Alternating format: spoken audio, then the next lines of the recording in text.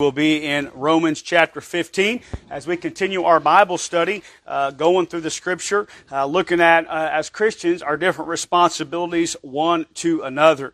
And again, before we started diving into this and studying it, I didn't realize how many responsibilities there is in the Bible that we have toward one another as Christians. And you know what? I will say this, if you don't like being around God's people now, you're not going to like heaven very much. Amen? Because we're going to be together for all eternity. Amen? And so, I think God just wants it to kind of be a little bit of like heaven on earth. Amen? And for us to demonstrate the type of love for one another as He has for us. And we'll look at that tonight. Romans chapter 15, so find your place, stand with me together as we read the verse here. We're going to begin reading in verse 4. We'll read down through verse 7. The Bible says, "For whatsoever things were written aforetime were written for our learning, that we through patience and comfort of the Scriptures might have hope. Now the God of patience and consolation grant you to be like-minded one toward another according to Christ Jesus, that ye may with one mind and one mouth glorify God, even the Father of our Lord Jesus Christ." Verse 7 is our text verse. "Wherefore receive ye one another, as Christ also received us, to the glory of God." Let's pray. Lord, we do love you tonight, God. We're so thankful for the opportunity to be here, Lord, in your house. And God, I pray that you'd speak to us tonight through the teaching and of your word. Lord, I pray that you'd give us some things that would help us. And Lord, help us to be more like you. God, I pray that every message we hear, Lord, it would more conform us to the image of your Son. Bless us, we pray. We love you and thank you in Jesus' name. Amen. Thank you. You may be seated. What a beautiful passage of Scripture here. Again, notice what he says there in verse 4. "For whatsoever things were written aforetime were written for our learning, that we," now here's some words that we don't necessarily like, but it's important, "through patience." Amen? Right? And you've heard it said before, there's a few things you should never pray for. Never pray for God to give you patience, and never pray for God to humble you. Amen? Because those are prayers I promise you God will answer. And but truth be told, the Christian life must be lived, if it's going to be lived right, must be lived through patience. Have you figured it out yet that God's timetable is not our timetable? Amen? And I often say this, we're the microwave generation. We want it when we want it. That's not how God works. Amen? And it takes patience. And what is it through patience? Through patient, and look at this next phrase, and this is not what I'm preaching on tonight, but man, what a powerful statement, "and comfort of the Scriptures." I'm going to tell you something, folks. There's many, many benefits to having a relationship with the Word of God, but that's one of them right there. Amen? Comfort of the Scriptures. And you got a heavy heart, I promise you. You start getting in the Bible, and God will relieve that heavy heart. And the comfort of the Scriptures, we might have hope. I mean, those are things God wants for us to have in our lives. In fact, truth be told, if a person allows themselves to slip into the place of despair, a place of no hope, that's not coming from God. I can tell you that right now. That's a tactic of the enemy. God gives us an escape from that. Now, the God of patience, there's that word again. By the way, God is the God of patience, okay? We're not getting around this thing of patience, all right? He's the God of patience and consolation. Grant you to be like-minded one toward another according to Christ Jesus. Now, we are not going to talk about that tonight, but that could be one on the list, that we be like-minded one toward another. That's speaking of the unity we have in the Holy Spirit of God. By the way, think about it for a minute, how unique the Church of Jesus Christ is. It's literally made up of people from all different races, all different nationalities. But yet, you know what? We can still, even though we have different backgrounds, and yes, even though we have different opinions about things, amen, we can still be like-minded. You know why? The unity of the Spirit of God. In fact, if a person is not like-minded, it's because they're not in the unity of the Spirit. "That you may with one mind and one mouth glorify God, even the Father of our Lord Jesus Christ." Hey, there's a thought-provoking verse right there. Are we with our minds and with our mouth glorifying God? By the way, not just with our mouth, although that we talk about that a lot, don't we? But with our mind. The things we think about. Now let's get to our text verse tonight, verse 7. "Wherefore receive ye one another, as Christ also received us to the glory of God." So here's the responsibility, is to receive one another. That word receive, it means to take to oneself. to take to oneself. In other words, it means this, you know what? We are to take to ourselves other Christians, or have a friend attitude toward other Christians, accept other Christians. And again, by the way, look at the comparison here. How should we? Okay, what's the litmus test? What's the standard of how we're to receive one another? Well, He doesn't leave us in the dark here, does He? Here's what He says, wherefore receive you one another as Christ also received us to the glory of God. By the way, when you came to God, guess what? We came with all of our problems. We came with all of our sin. We came with all the bad things and the scars and all the horrible things that sin had done to us. We came, and guess what? He received us anyway. Amen? And by the way, He didn't ask questions. If we were willing to trust in Him and put our faith and trust in Him, you know what? He was willing to wipe the slate clean. Thank God for that. Amen? Aren't you glad for justification, the doctrine of justification? That means when you receive Christ, God looks at us, but the fact that we're just as if we've never sinned. Because He doesn't see our sin anymore. He sees the blood of His Son. Amen? That's how powerful the blood of Jesus Christ is. No wonder the devil sneaks into, quote, churches and gets them to deceives them into taking songs about the blood out of their songbook. Amen. I'm going to tell you right now, that'll never happen in this church. Amen. Hey, we'll sing about the blood. By the way, without the shedding of blood, there is no remission of sin. The power of the blood to justify us, man. Praise God for that. Now, you know what? As Christ did that for us, notice what else it says. Received us, notice this last phrase, to the glory of God. Received us to the glory of God. Man, that is powerful. Amen? So guess what? That's the standard. Okay? That's what we're to do one to another. That means this. Okay? And by the way, you know what you're going to find out? Okay? As you begin to work with people and you begin to get down in the trenches and do as we're supposed to do, go out in the highways and the hedges and compel them to come in and go out reaching sinners. You know what sinners are going to have? They're going to have sin. Okay? And I'm just going to tell you right now, not everybody's all polished. In fact, most people aren't. Right? You've heard the old saying that we catch them and let God clean them. Amen? Right? Where fishers have been. You can't clean a fish until you first catch it. It's got to be caught first. Right? And that's what the gospel does. It catches. And then God begins the process of what's known as sanctification, where He begins to, through His Word and through the help of mature Christians, get people to be conformed to the image of Jesus Christ. By the way, that's a process, amen? That does not happen overnight. Okay, come on, babies that are born, man, they grow, man, I can't believe how quick they're growing up around here, but guess what? They're not adults overnight.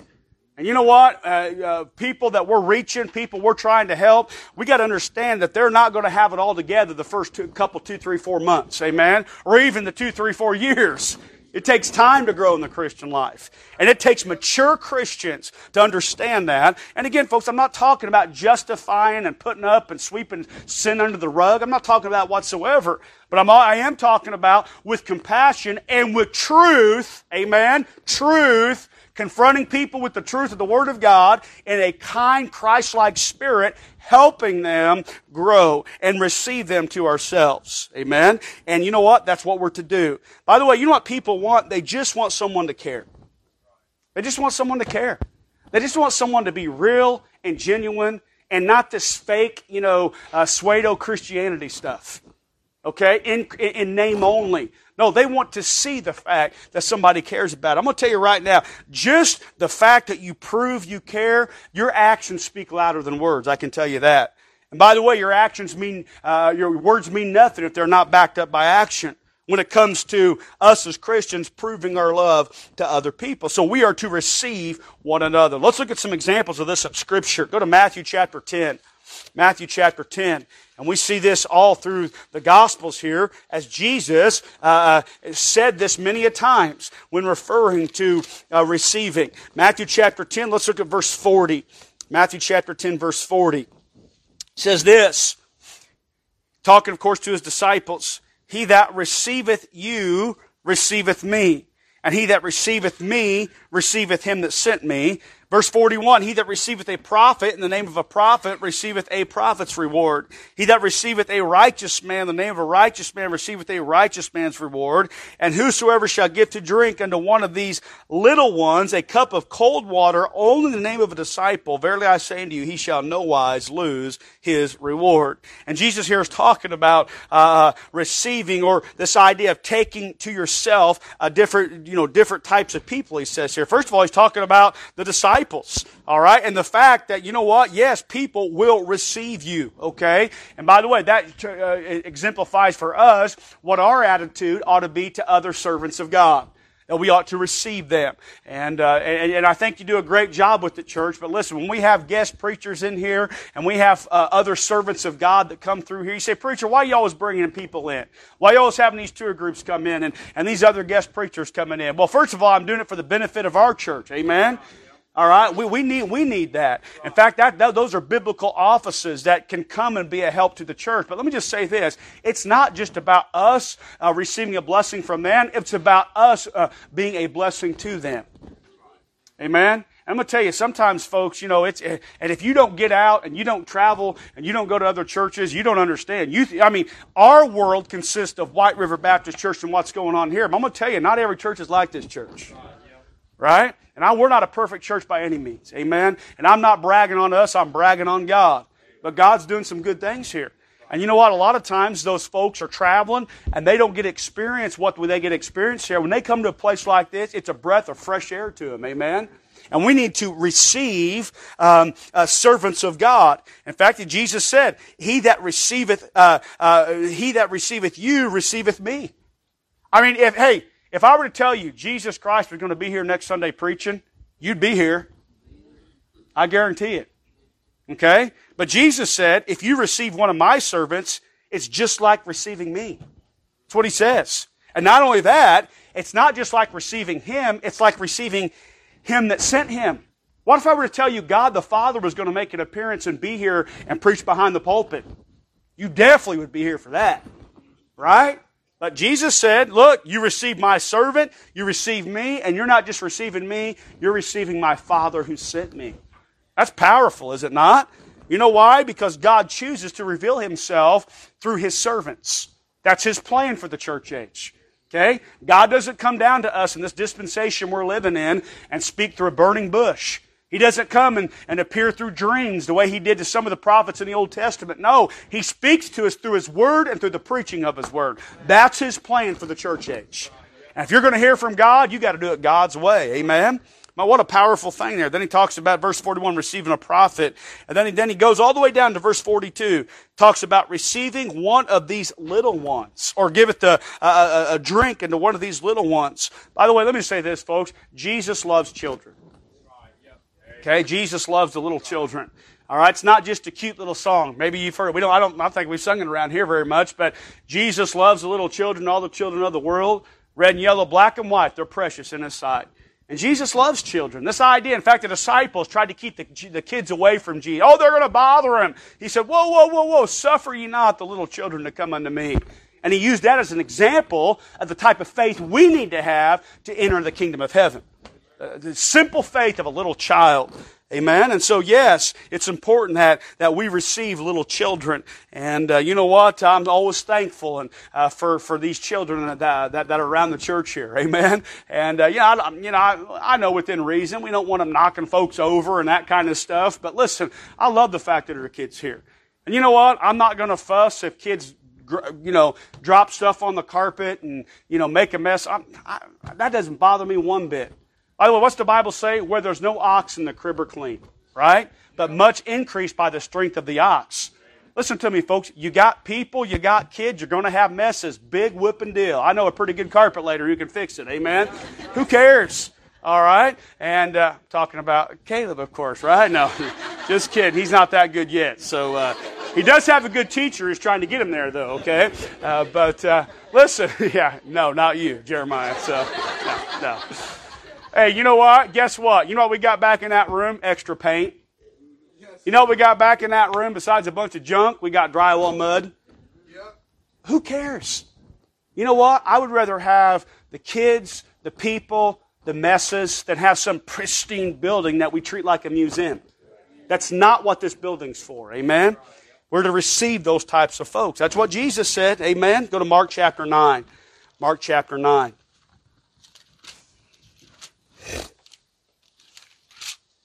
And again, let's look at the context here. I pretty much just preached these verses. I should have waited till I read these verses, but we'll read them anyway. Notice what he says, verse 37. In fact, let's back up to verse 36. I love this verse. This will do something to your heart right here. Said this, and he sat down and called the 12 and said unto them, if any man desire to be first, the same shall be last of all and servant of all. And he took a child and set him in the midst of them. Listen to that. And when he had taken him in his arms, I wonder who that child was. To think that they were held by the Savior. You don't think they ever forgot that, I guarantee you. All through life as they grew up, they told their kids, they told their grandkids, hey, you know what? When Jesus was here, He picked me up and held me in His arms. Man, wow, that's good, is it not? Now notice what he says, verse 37. Whosoever shall receive one of such children of my name receiveth me. And whosoever shall receive me receiveth not me, but him that sent me. Almost verbatim what he said in the other verse. And for sake of time, I'm not going to turn there, but it's a pretty much exact carbon copy of the same verse in Luke chapter 9, verse 48. At least 3 times, Jesus talked about the importance of receiving little children in His name. And by the way, you know what we're going to focus on more as our church begins to grow more, and we're able to get more room to do so, reaching children. Amen. Children's ministries, bus ministry, more Sunday school classes, children's church ministries. Folks, listen, that's the direction of this church. Amen. That's what we're going. That's where we're going to. That's what we're working toward. Amen. You know why? Because when we receive them, we receive Him. I can't wait until the day we can have our first vacation Bible school. And you say, why haven't we had it yet? Well, folks, listen, okay? Let me tell you what I believe in. I believe if we're going to do something, we're going to do it right. Okay?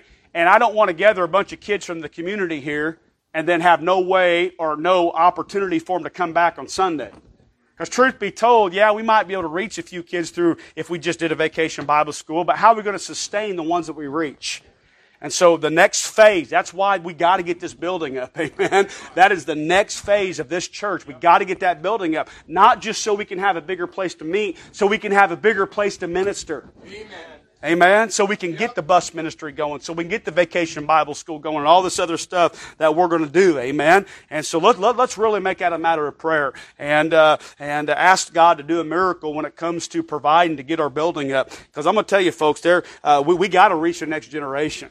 We got to. The devil's going after them, I can tell you that. Amen? I mean, they're starting at such a young age anymore. The filth, they're trying to cram down the throats of young people. If the church isn't there to try to fight some of that off, who's going to do it if we don't? Amen? And so Jesus talked about receiving little children. Go to Luke chapter 15. Luke chapter 15.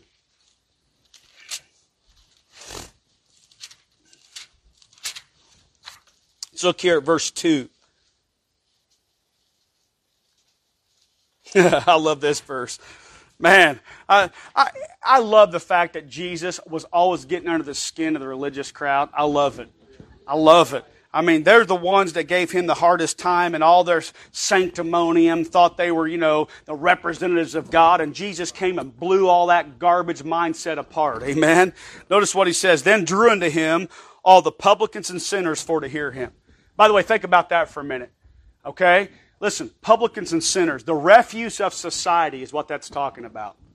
The ones that were considered the bottom feeders, if you will. There was something about Jesus they wanted to hear what He had to say. Amen? Look at verse 2. And the Pharisees and scribes murmured, saying, This man receiveth sinners and eateth with them.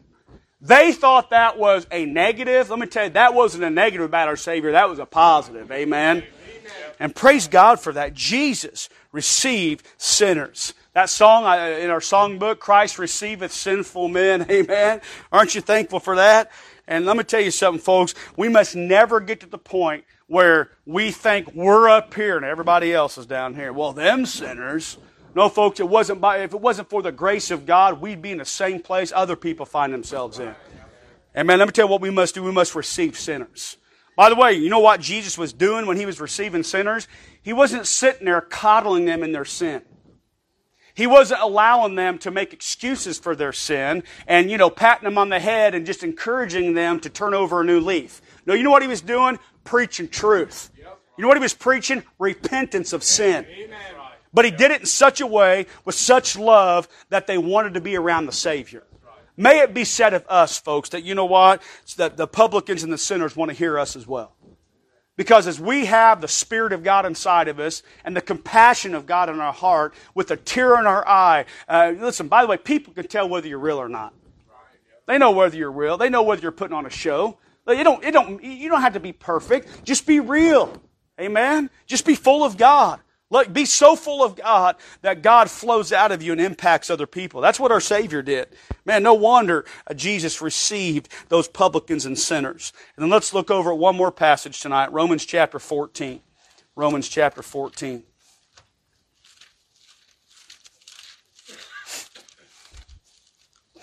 And I know we've kind of looked at some, enlarged, expanded groups of people Jesus received. But particularly we're talking about tonight our responsibility as one to another as Christians. And let me just say this, folks. If Jesus received publicans and sinners, how much more do you think He would receive the brother? Right? I mean, listen, we're to receive everyone, but particularly, listen, if God's love can cause you to love a publican or a sinner, or, people that are in the dregs of sin, what makes you think that same love wouldn't want you to love the brother and receive the brother?